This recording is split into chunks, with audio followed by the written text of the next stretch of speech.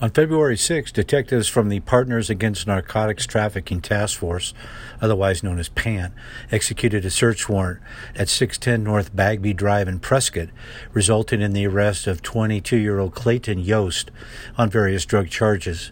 Over the last few weeks, PANT detectives received information regarding drug sales from the home on Bagby Drive involving suspect Yost. During the investigation, detectives confirmed the sales of LSD and marijuana by Yost, who was known to drive a red BMW sedan to meet with buyers. During the investigation, detectives learned Yost was the, quote, house manager for the Roundsville Treatment Center located at the Bagby Drive home.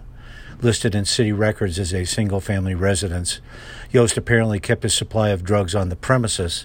Based on the information confirming drug sales, a search warrant was sought and granted. On February 6, the warrant was served, and Yost was detained along with 9 other persons.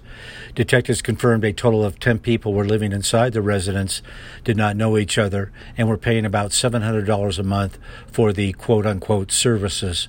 A portion of the home was under extensive construction, and an official from the city confirmed no permits were issued for such work. As a result, the city official posted an unsafe to occupy notice at the main entrance while detectives gathered evidence.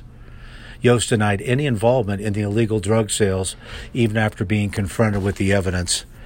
Detectives recovered a quantity of marijuana and mushrooms during the search. Detectives also seized a short-barreled rifle with no apparent serial number kept in a motorhome on the property.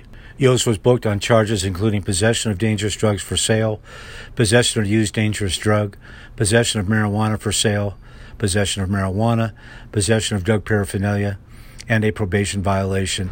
He does remain in the Camp Verde Detention Center on a total bond of $35,000.